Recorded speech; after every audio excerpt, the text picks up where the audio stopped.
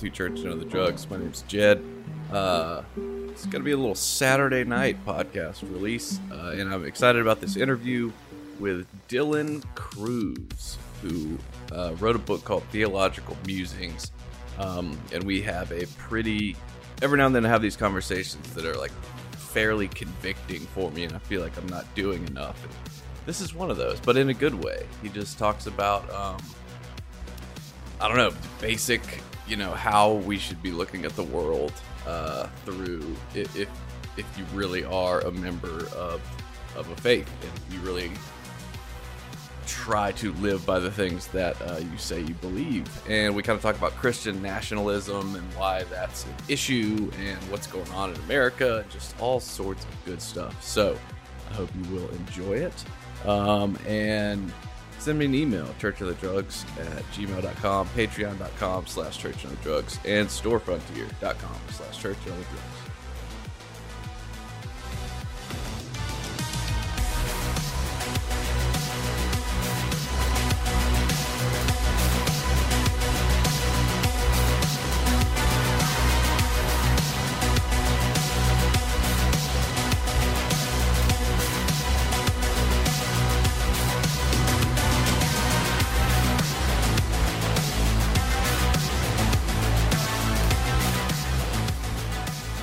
Yeah, I guess we've, like, last year, Texas had that heat dome thing, and then I guess this year it sauteed over to us.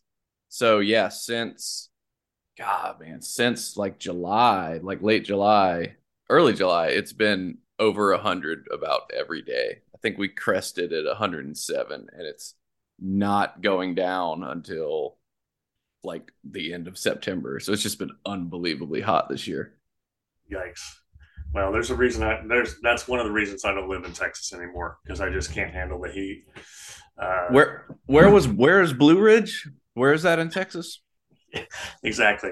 It's about 50-ish miles northeast of Dallas, between Dallas and the Oklahoma border. Oh God, so it's hot there. Yeah. It is super duper hot. Yeah. I used to pray for rain as a kid. I'd be walking through the pasture and there'd be giant cracks in the ground, and the pond where I went fishing would be almost dried up. I'd be like, God, please rain. I'm going to break my ankle. I need to go fishing. Well, yeah, we got wild. I've lived in Louisiana off and on since 2005. And I don't know if I've ever remembered there being wildfires, but we have like 30 or 40 wildfires currently burning, which is, it's a swamp. So this is not normal. I didn't know that. Wow. Yeah, I didn't either. Like, my buddy texted me. He's like, "Hey, are y'all okay?" And I was like, "What are you talking about?" And he was like, "There's fires." And I was like, "No, there's not." And then I looked and I was like, "Oh, all right then. I guess that's the new thing too. We're gonna, But I told him, I was like, even if we get a fire, I'm sure the hurricanes will just put it out very soon, because we're going into the peak hurricane season now too. So it's just all sorts of fun stuff down here. Yeah. Wow. No, thanks. I know. And I just got to visit my buddy in Boston last weekend, and it was unbelievable. It was so nice. So, all right. So, Dillon Cruz, how are you doing? I'm doing pretty well. Pretty excited that the book came out. It's doing all right on the sales charts, and it's nice to be getting the theological messages out there that I think are important. Awesome. I'm a big personal historian guy. So I kind of want to hear, like, how did you grow up, as far as, well, I guess just in general, but as far as faith and belief, and like, what kind of family system were you born into, that sort of stuff. Sure. I grew up in kind of a fundamentalist context, starting pretty early in my childhood. I had grandparents that were very conservative Church of Christ. So whenever I saw them in the summertime, we went to church on Sunday morning, Sunday night, Wednesday night, and we would go to what they call meeting in a place called Lebanon, Missouri, every summer. which was basically a Church of Christ revival meeting. And when I was just about 12 years old, we moved from Kansas City to Blue Ridge, Texas. And the first people that just about showed up on our door at our new house were the secretary of the local Southern Baptist church and her daughter inviting us to church. And Really? Oh yeah.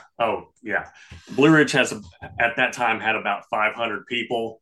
Okay. And there was a Baptist church, a Methodist church, and a Church of Christ.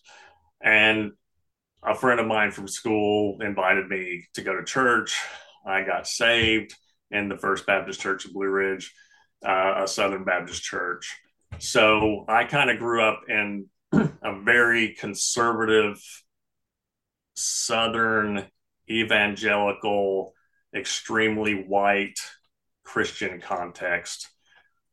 In the 1980s, when there was the Satanic Panic, if you've ever heard of that. Oh, yeah. Mike Warnke was going around the country telling lies about Satanism and doing comedy shows about things that he ostensibly went through that were later proved to be lies that a lot of us and youth groups and stuff bought hook, line, and sinker. Had the whole rapture anxiety, all that stuff growing up. And then I joined the Marine Corps when I was 18. Did that. And what year was that when you were 18? 1990. Okay, so did you do Desert Storm? Was that around then? I'm a Desert Storm era veteran, but I did not end up going to the desert because the ground war ended while I was in engineer school. Oh, wow. So, but shortly after that, I was invited to a church in Kailua, Hawaii, just outside the back gate from Marine Corps Air Station Kaneohe, where I was stationed. And it was Kailua Baptist Church. It was another Southern Baptist church. And I ended up marrying the youth minister there.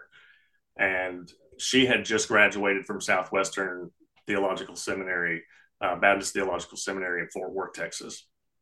So I spent the entire decade of the 90s sort of immersed even further in sort of militaristic fundamentalism. And then I walked away in 2003 during the buildup to the Iraq War because I was cross-referencing the words in red in the Gospels, right? For those who don't know, red letter editions are when Jesus is talking. And I was not seeing that in the chapel services that I was attending.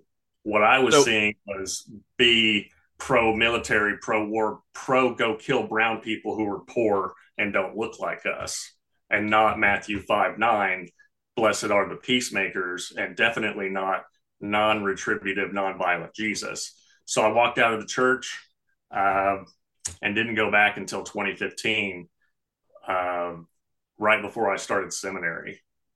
And I went to Lancaster Theological Seminary from 2016 to 2018. Sorry, I want to go back just a second. So when did you leave? So did this coincide with you being in the Marine Corps, or this was after all that? So I skipped a little step. So I got out of the Marine Corps in 1994. Okay. In 1996, my then wife, Karen, joined the Army with the goal of becoming a chaplain. And because she was a graduate from a Southern Baptist seminary, they would not ordain her because according to Southern Baptist, you got to have dangly bits to get ordained and talk about Jesus, which is right. Nonsensical notion. Right. So that was the context in which I was going to church in 2003 when I walked out. It was churches on military bases. So it was chaplain-led services for military members, which is why it was kind of this marriage of church and state kind of Christianity. And so I left the church and I literally didn't go back for over 12 years. And that marriage ended not too long after that. I realized that I couldn't be a part of the world's largest state-sponsored terrorism organization, which is what I call the United States Department of Defense. and she couldn't let go of nationalistic Christianity and empire building. So never the twain shall meet. Um, and so I kind of had my Moses moment of wandering in the spiritual wilderness for over a decade.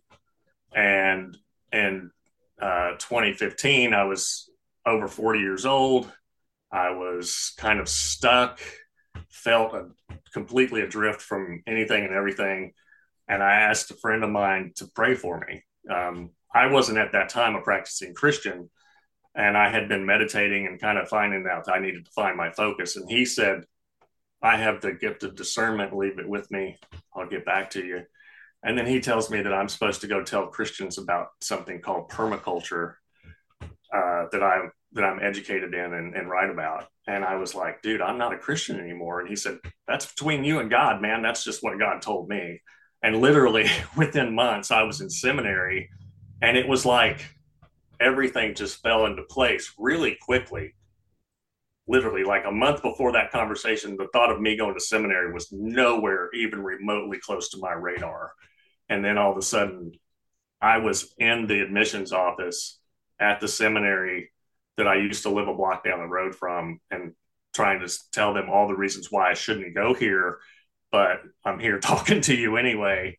And then I went and I kind of found my faith again in a way, but in a much different way than what I had previously been taught to believe. And I had a really solid academic sort of deconstruction that started before my time at Lancaster Theological and then continued there. For people who don't know, there are some really world-class biblical scholars and theologians that teach there. So I was very lucky that that's where I got to go. And while I was there, I wrote my first book, which is about the Golden Rule, which if you look at the the passages in the New Testament where Jesus sort of outlines what that is, he says it's literally the most important thing. And it sums up the entire law and the prophets. So for Jesus, it summed up his whole Bible. So I wrote a book about that called Go Golden, and then felt called to the realm of public theology rather than the pulpit. I had gone there thinking I was going to get an MDiv, but it became pretty clear at the end of the first year that my gifts were not in like pastoral kind of ministry, but they were in the realm of public theology. And I was told by my theology professor when I turned in my thesis, he said, this is what you need to be doing. You need to be writing, and you need to be telling people in the way that you can what you see are theological problems in our cultural moment. And so one of the things that permaculture deals with is ecological sustainability. And there's three-tiered sort of ethics from permaculture that I espouse as creation care. And the Bible says that creation is good. When God created, it's good. And then neighbor care. And the Bible says that we are to love our neighbors as ourselves, period. And then future care, which Jesus says, give us our daily bread and bread for tomorrow, in the original translation of the Lord's Prayer. So I kind of see theology through this lens of permaculture, which I have multiple certifications in, and I have taught. And define that. Okay, yeah. Permaculture is a system of ecological and sustainable design that was created in sort of the 1970s in Australia by an academic forestry professor and one of his students who looked at the natural world and said, look, the natural world, if man doesn't do anything, right, it cycles all of the nutrients. It takes care of itself. But humanity is smart enough that we could design agricultural and social systems like nature does. So work with nature rather than against it. And it brings into the design process to create cultivated ecosystems this idea of systems thinking. So the entirety of the system, not just a little piece. Like in conventional agriculture, Where I grew up in Blue Ridge, there was a lot of cotton and a lot of sorghum grown in these vast monocrops. And if you go up Yep. to Iowa or We got places like, sugar cane down here. yeah, sugarcane down in Louisiana, corn and soybeans in a lot of places. Well, this this is an artificial construct that completely works against nature and is more akin to mining the soil than actually regenerating it while creating food, fuel, and fiber for not only human beings but for all of nature, which again God created and said was good. So it it has moved from that strictly sort of food based, agriculturally based design system to a more holistic design system where people are designing whole communities, neighborhoods, and even cities at times using the principles and ethics of permaculture. And I sort of explicate that in that first book. And I can't separate permaculture from theology because when I look at the Bible talks about a lot about the importance of taking care of the earth. There's a whole idea of every seventh year in the ancient Near East in the Hebrew scriptures that says you don't do anything with the land. You let it lie fallow, and then you let poor people come and glean from it, and that allows the land to recover sort of cyclically, right? And the Apostle Paul in Romans says, you know, you can see God by looking at creation, Mm-hmm. right? So there's this idea amongst fundamentalists and evangelicals that I grew up with and married, that said this planet's not important. Yep. I don't see anything in the scripture that verifies that view. In fact, Well, I see it was says, it was go ahead. sorry. It was almost more than that. It was like not only is it not important, but it is broken and to be like despised. And I mean, I remember I've talked about that a bunch on podcasts, but that was kind of I was very much under the false theology of I'm just passing through. This is a Yeah, toxic world. It's a broken world. There's no point in trying to fix it because it's all going to be destroyed anyway. And hopefully we'll get to it at some point in this conversation. I will say too, it is I do wonder, and I guess I'm cynical by nature, but I'm a one of those people that's like I don't believe that we will ever create some sort of utopia here. So it's almost like so then is I'm realizing my own cynical nature here, but really it's like I mean I guess you know what I wanted to say but didn't was like what's the point sort of. I mean I get trying to make it better in the meantime and be good stewards of the earth, but I guess I don't believe like I feel like humans definitely are not suddenly going to do an about face and we're just going to fix this thing. I feel like in that way it is kind of irreparably harmed, but sure. that's But kind of a dovetail. But yeah, keep. but the thing is, Christians aren't called to go with that particular flow, right? We're called, or people that profess to be Christians are called to sort of separate themselves in a way that shows people that they're different, right?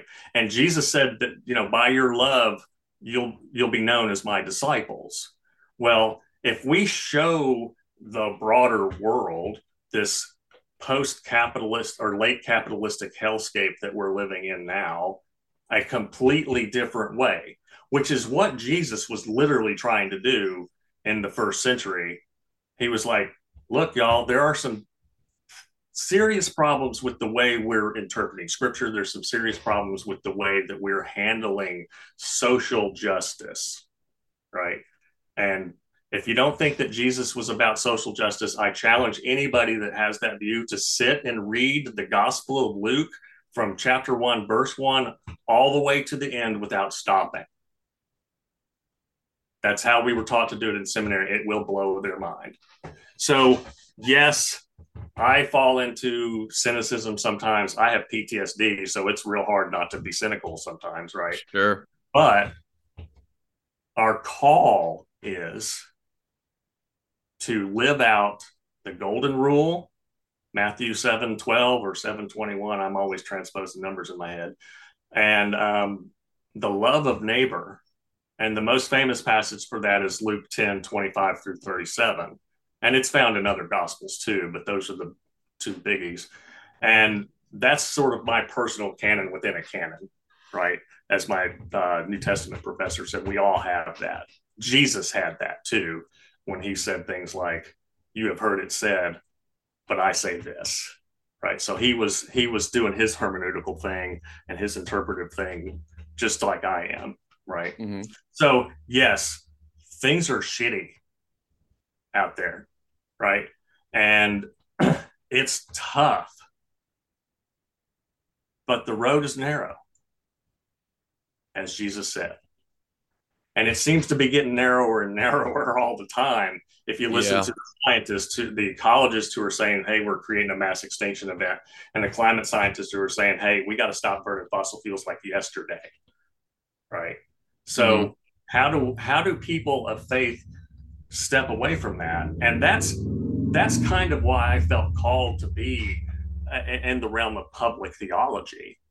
And all of my work basically sees the world through this hermeneutical lens of golden rule, greatest commandment, and my education as a permaculturist.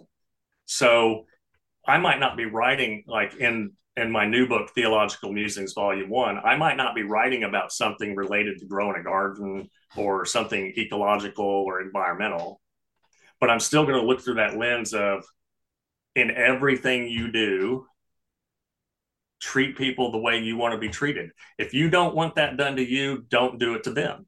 That's the golden rule in a nutshell. And Jesus said, and this is the entire law and the prophets, right? So it could be like last night or sometime yesterday, a white supremacist in Jacksonville, Florida, That's right. murdered 3 Black people and then killed himself. So in our cultural moment, gun violence is a horrific thing that's happening.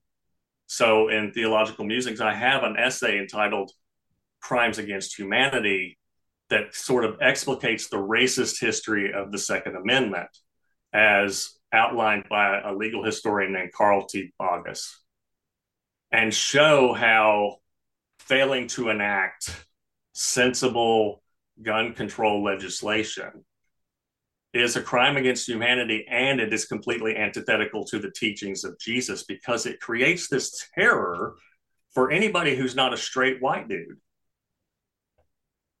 And that is completely against what Jesus taught and believed. And I see that because of my neighbor care ethic from permaculture and the golden rule as defined by Jesus's Jewish upbringing and teachings.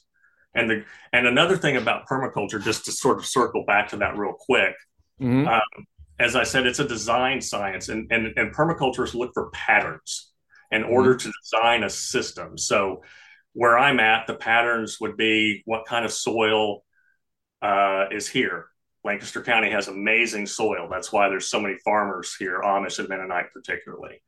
Uh, we don't have great wind here, so it's not a particularly good place for wind power, right? We're in sort of a bowl, so geologically speaking. So you have to take all these kind of things into account when you design the system. Which way is the wind coming from? What kind of pollutants may be flowing into or out of the system, and that kind of thing. Well, the golden rule is a spiritual pattern that's literally found in every single faith or ethical system on earth, from Taoism to Satanism, right? Mm-hmm. The Satanists have Yeah. a pretty solid golden rule if Yeah. you look at them, and those people don't necessarily believe in a corporeal devil the way that I grew up thinking about during that whole satanic panic era, right? But so I look at all of theology is inseparable to me from those things, and our call to be different Yeah, it's super freaking hard. Yeah.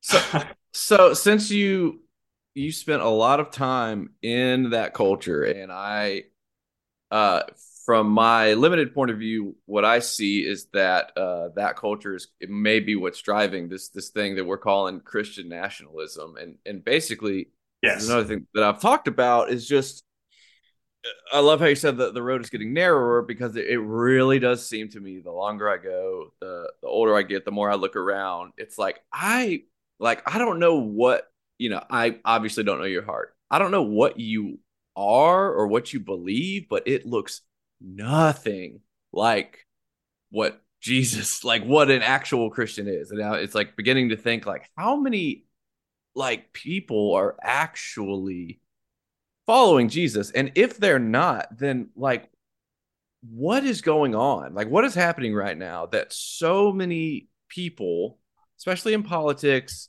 um, especially in these, mega churches, prosperity gospel, like what is really going on that Mm. all of these people are professing and claiming Christianity, and they are so far from what the Bible seems to teach? Yeah, and that's an excellent question, and it's a huge topic. But sort of briefly, when when the Christian Church pre Constantine sort Hmm. of got married into the Roman Empire and became an instrument of the state, that is a historical moment, in my opinion, and in the opinion of church historians and other scholars, where, oh, great, there's a car alarm going off outside my Yeah, house. I hear it. Where the church really started to deviate from those pacifistic uh, teachings of Jesus. Now, in the United States, white supremacy undergirds a huge amount of what has become American Christianity. And that goes all the way back to the pre colonial days when the Puritans came over and started talking and delighting in murdering hundreds of Native Americans at a time and sending those demon souls to hell. And then in the 19th century, in the early 19th century, you had people like Richard Furman, who was an early proponent of the Southern Baptist Church, who argued that the Christian Golden Rule did not preclude white people from enslaving inferior black people because it allowed them to get away from that dark continent in Africa and come here and learn about Jesus in this completely slaveholder religion context. Well, the Southern Baptist is slaveholder religion, and it's the largest Protestant denomination in America. And a lot of churches that are so called non denominational have at their roots sort of this very Southern Baptist worldview and theology. Then you have America becoming a continental empire with Mhm. manifest destiny, which is, again, another thing that's driven completely by white supremacist nonsense. And there's a word that I like to use. I don't know if it's suitable for your audience, but Absolutely. fundamentalist fuckwittery is the term that I've come Love up it. with. Perfect. So you have this white supremacy pervading particularly evangelical streams of Christianity in America. And then there was an evangelical surge in the 19th century. The fundamentalists started to say, we're gonna step back and do our own thing, and then all of a sudden, and stay separate from the politics thing. But then there was this whole move by the moral majority and people like that to start marrying politics with and with this sort of slaveholder white supremacist Christianity. So I write a lot about that too, about Christian nationalism, because in Pennsylvania we had our gubernatorial election last year, and the Republican candidate is an avowed Christian nationalist and member of the New Apostolic Reformation named Doug Mastriano.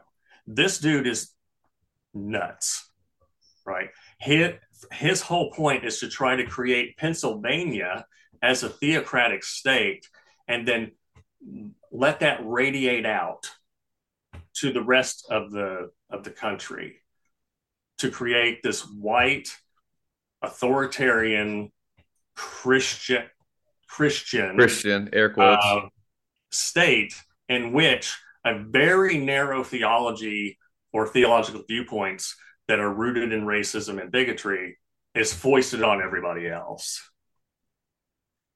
Which is why and that sounds like yeah. Did you watch Shiny Happy People?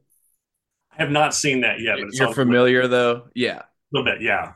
Yeah, and I was unfamiliar with, and I wish you did watch it because I can't remember the name of the organization, but the people that haven't seen it, it's about the Duggars and the Quiverful movement, and basically how the church that they were involved in, their whole goal was to make Christian shoulders. They have a militia, and they're trying to get into government positions to create this theocracy, and it's so. All right, this is where I arrive at when I try to think, because I guess I always look at things more from a sociological perspective. I'm all about like what is happening here in this movement, and I really think that it and this is just my only rationalization, is that it has to be like a spiritual not attack. I mean, basically, like what I'm saying is like this feels like a demonic type thing where there is some sort of spirit lead. Because I also am not one of those people that think people are just dumb. Like I don't think people are dumb. I think people go with movements because there is some sort of reward. They're getting some sort of spiritual feedback. There is some sort of power there, otherwise they wouldn't be doing it. People aren't just that dumb. And if that is true, then perhaps it really is, like if you're talking about spirit of the Antichrist type stuff, to me that's what that is. Oh, absolutely.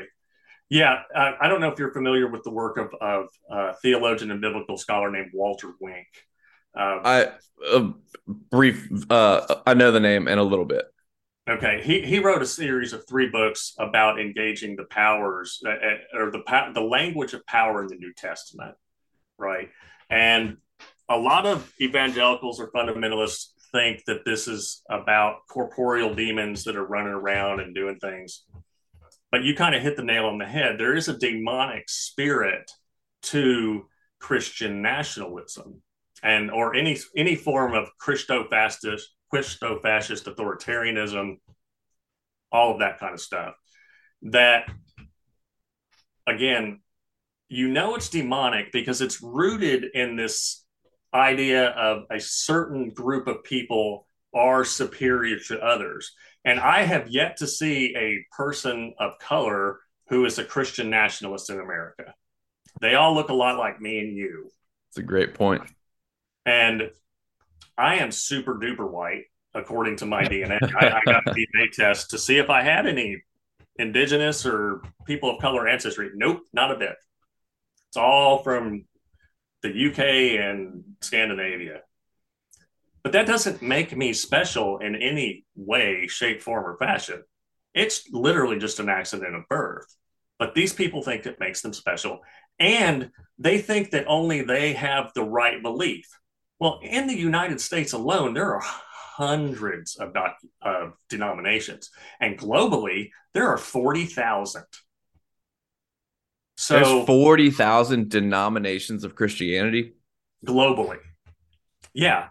So that takes me back to, okay, if right belief is so damn near impossible to pin down, and if you've never studied the history of the Reformation between Calvin, Zwingli, and Luther, and how they all thought that scripture was plain and could be read in a plain sense reading, go look that up. Because they started killing each other over that stuff over in Europe. right? Yeah. That's why there are so many Anabaptists in the United States now. Is one of the reasons, because the Peace Church were like, nope, we're done. So if right belief is so hard to pin down, then what do we do? And right belief is called orthodoxy, right? And right behavior or right action is called orthopraxy, which again brings me back to loving our neighbors and the golden rule. I can't love my transgender neighbors by being bigoted. I can love my transgender neighbors by going and learning about their lived experience and what the science says about gender. I can also look back at the history of Judaism, where Jewish rabbis had multiple views of gender just from Genesis chapter 1 in the original Hebrew. Or I can look at indigenous peoples in North America. Sometimes they called them two-spirit people. And Polynesian cultures like Hawaii, they had a different term, but transgender people were known to them, right? So if I jump on the Chris Rufo, Matt Walsh bandwagon, like so many people have, then I become a bigot. If I jump on the Jesus bandwagon, I don't, right? Because you can't hate somebody and then say, I'm loving my neighbor. And that whole thing about there's no hate like Christian love is because people have skewed the scriptures so much to think that my narrow focus of belief is the only right one. And that's such a load of nonsense. It really is. And I spent a lot of time on Reddit, and that is absolutely the prevailing sentiment. And so I want to play devil's advocate for a second here, because I know I at least have a few listeners that are just like, well, you're just spewing woke nonsense. Okay. So sure. what's the like, that is the classic, Jesus never talked about LGBTQ stuff, so neither should you. Gender doesn't matter. This is just more you're just falling for what's the verse people use also? The warning that people will follow sensational spirits and be deceived or whatever. Do you know what I'm talking about? It's like vaguely Hebrews or Roman. Yeah, but people will use that saying like, "Oh, you're just following the spirit of the times, and you're just buying into this this woke culture mentality, and you're losing the Jesus wouldn't hate those people, but you gotta convict them, and you can't just love sin." Like these are the common knee-jerk protests or responses that I hear when this sort of stuff gets brought up. Because I was a big Shane Claiborne fan as well, and people would kind of bring that up to him, that it's like, oh, you just. So how would you respond to things like that? First, I would contextualize the word woke. So that is a word that has been co-opted as a pejorative by the hard right folks. Now, the history of that word goes back a long time in the African American community. And it was basically a warning to Black youth and adults. Stay woke. Systemic racism is everywhere you go. Don't rise to the bait of the bigots. Stay woke, stay alive. So right away, we need to take that word back from the bigots. Okay. Mm-hmm. The word homosexual wasn't even a word until 1940 something, or until it wasn't put in the Bible until 1946. It wasn't even a word until the 20th century. Were there people that were LGBTQIA in the ancient Near East? Absolutely. Was the sin of Sodom rampant homosexuality? Absolutely not. Ezekiel says what it was. And for America, sounds a lot like America. Yeah. Yes, because go ahead. We're living high on the hog. We're not taking care of the poor. Yeah. And we're being abusive to people. The other sin in the Sodom story is there were people trying to rape guests. And in the ancient Near East, hospitality was sacrosanct. Those guests happened to be angels according to the biblical narrative, right?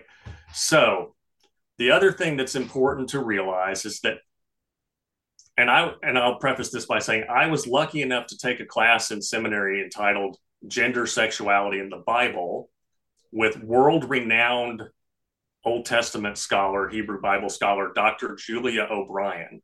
And if you Google her, she edited the Oxford Encyclopedia on sexuality in the Bible or something like that. I have it on my bookshelf.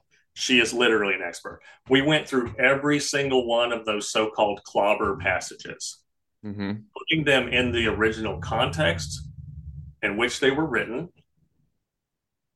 to discover if there was any truth to the fact that the Bible says that being gay is blanketly a sin. And guess what? Not a bit of it. Not one bit of it. So, and I was indoctrinated in the early 1990s in the Southern Baptist Church, in a church called New Wanu Baptist Church in Honolulu, Hawaii, where I was going when I was in the Marine Corps. And we had a whole series on Sunday night, during Sunday night services for quite a while, on the so-called gay agenda, which, if anybody's not clear about what the gay agenda is, it's living their fucking lives. Right. And again, I swear a lot for a theologian, but so does Stanley Hauerwas. Take it up with him. So there's nothing in the Bible that says that being gay or trans is a sin. All of those texts also are from a time when people thought the earth was flat. Genesis describes the planet as a flat disc with a dome-shaped lid. So what does it matter, right? If a collection of ancient Near Eastern text is misinterpreted. So I'm going to take this back to permaculture real quick. Yeah. Permaculture, again, is a design science that looks for patterns. If a human being looks at nature even casually, what one sees is the pattern of diversity between species and amongst species. We have different kind of trees in temperate climates than are in tropical climates. There's not just one kind of tree in the world. There are tens of thousands of kinds of beetles. Just one kind of bug, and there are thousands of species of them.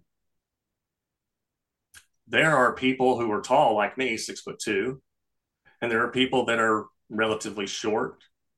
There are people that are thin like me, and there are people that are big boned. There are people with blue hair or blue eyes, and now people with blue hair. Blue hair, yeah. You know, blonde hair, blue eyed, whatever. And in nature, there are also dozens, if not more, species that practice same-sex sexual activity. Yeah. So you cannot tell me, scientifically speaking, that straight and cis is the only way that humans have ever been designed and created. That would go against everything else in the nature that God created. It makes absolutely no sense. So I would say for people to forget everything they've heard about gay being a sin or trans being a choice, because it's not. No trans person ever says that. No gay person says that. They, at some point in their life, know this is who I am and how I am. And hopefully they have the resources and the supportive family to help them navigate whatever that might be for them, right? Mm. But at the end of the day, Jesus looked at the Roman centurion, a man who was actively working to oppress him and his people, who had a sex slave, because the centurion's slave was almost certainly being used for sexual purposes by that centurion. That's the way it was in the ancient Near East. Yeah, it And was young boys were pure, but I went down a rabbit hole of this too, but especially in the Greek and Roman culture. But it's like it only became an issue with older men, but younger right. boys were considered like, yeah, that's just what you do. That's just what you do. But what did Jesus do in that situation? He didn't say, "Yo, dude, you're having sex with a person of your same gender. And you're oppressing me. I'm going to send you on your way now." No, he said, "Your faith has brought healing." He didn't rebuke. He didn't. He didn't try to change the Roman centurion's cultural milieu, which said that was okay, right? Now we would call that rape now, most certainly, Hmm. because the slave didn't have any agency. But Jesus did not address the sexuality at issue. He just showed Christ-like love in that situation. So that's It what I would is say: show Christ-like love, and then go absolutely. and educate yourself. Absolutely. And it goes with, and I wish people, and I think some people are waking up to this fact that these things, it is such a weaponized political issue. And if you don't understand Mm-hmm. that it is being used that way to scare Mm-hmm. the older conservative folks into voting their way, like that's, I think that's the funniest irony of all to me, is that people Mm-hmm. honestly think Donald Trump gives a single shit about, or any politician. Do you think he gives a fuck? Honestly, no, No, dude, does not not care. a little bit. He's concerned about power and money. They all are. It's all about money. Anybody that So sits in a calm golden down. toilet Like, doesn't care about you, does right? not care about you. Doesn't care about the issues. No, nothing. Yeah. So maybe dial it back. Maybe just, yeah, like you said. And earlier what you said too, and I mean it convicted me a little bit when you said orthodoxy versus orthopraxy, and it's like, but if I just believe the right thing, then I don't have to act right. And that was a false theology I followed for a long time Oh too. yeah. Was well, I said the magic word, so all my sins are covered, and I know the truth, and I can rest in that. Therefore, I don't really have to do anything. But Exactly. man, that like the I that is one of the things I look back at my younger self and just absolutely cringe at, just like, geez. And I'm going around telling people I'm a Christian and then acting just like a complete ass. But in my head, feeling like, well, at least I'm not going to hell like you are. You know what I Right. mean? It's bizarre. Well, that also And it goes back to what we were talking about earlier, kind of that historical question of how did we get to this point as American Christians? hmm And this hyper individualized salvation thing is a huge part of that.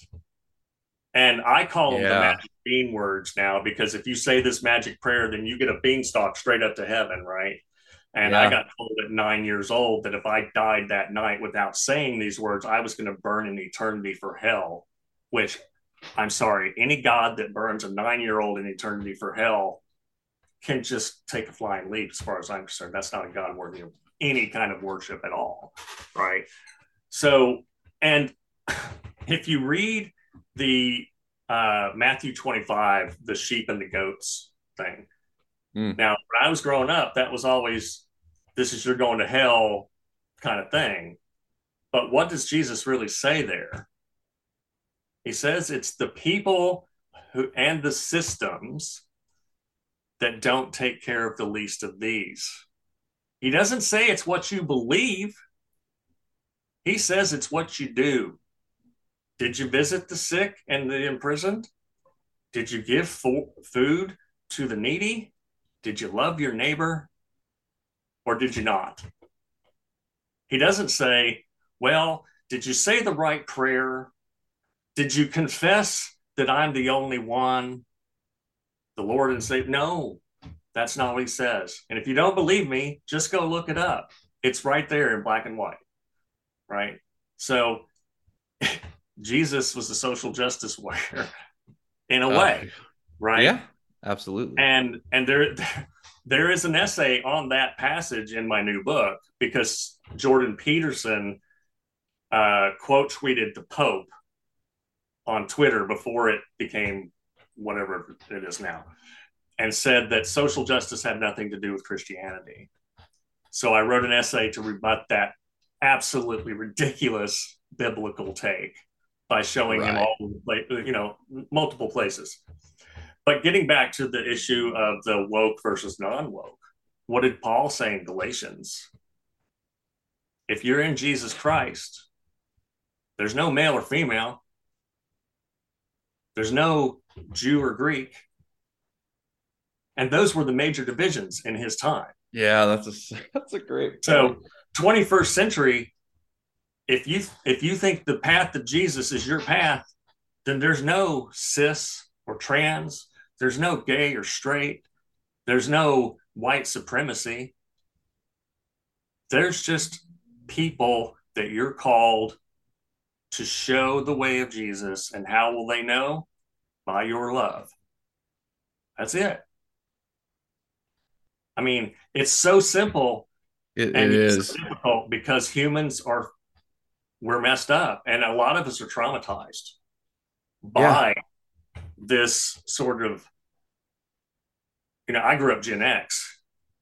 We did duck and cover drills for nuclear war when I was in elementary school. The day after, there was a movie called The Day After where the bomb hit Kansas. I grew up in Kansas City, Missouri up at that point. So we were scared witless by this nonsense. Air raid signs going off all the time and shit. Arms wars. And then every time there was an earthquake, fire, whatever, thinking this is it. What's going to happen. So there's a lot of trauma running around. So people need care.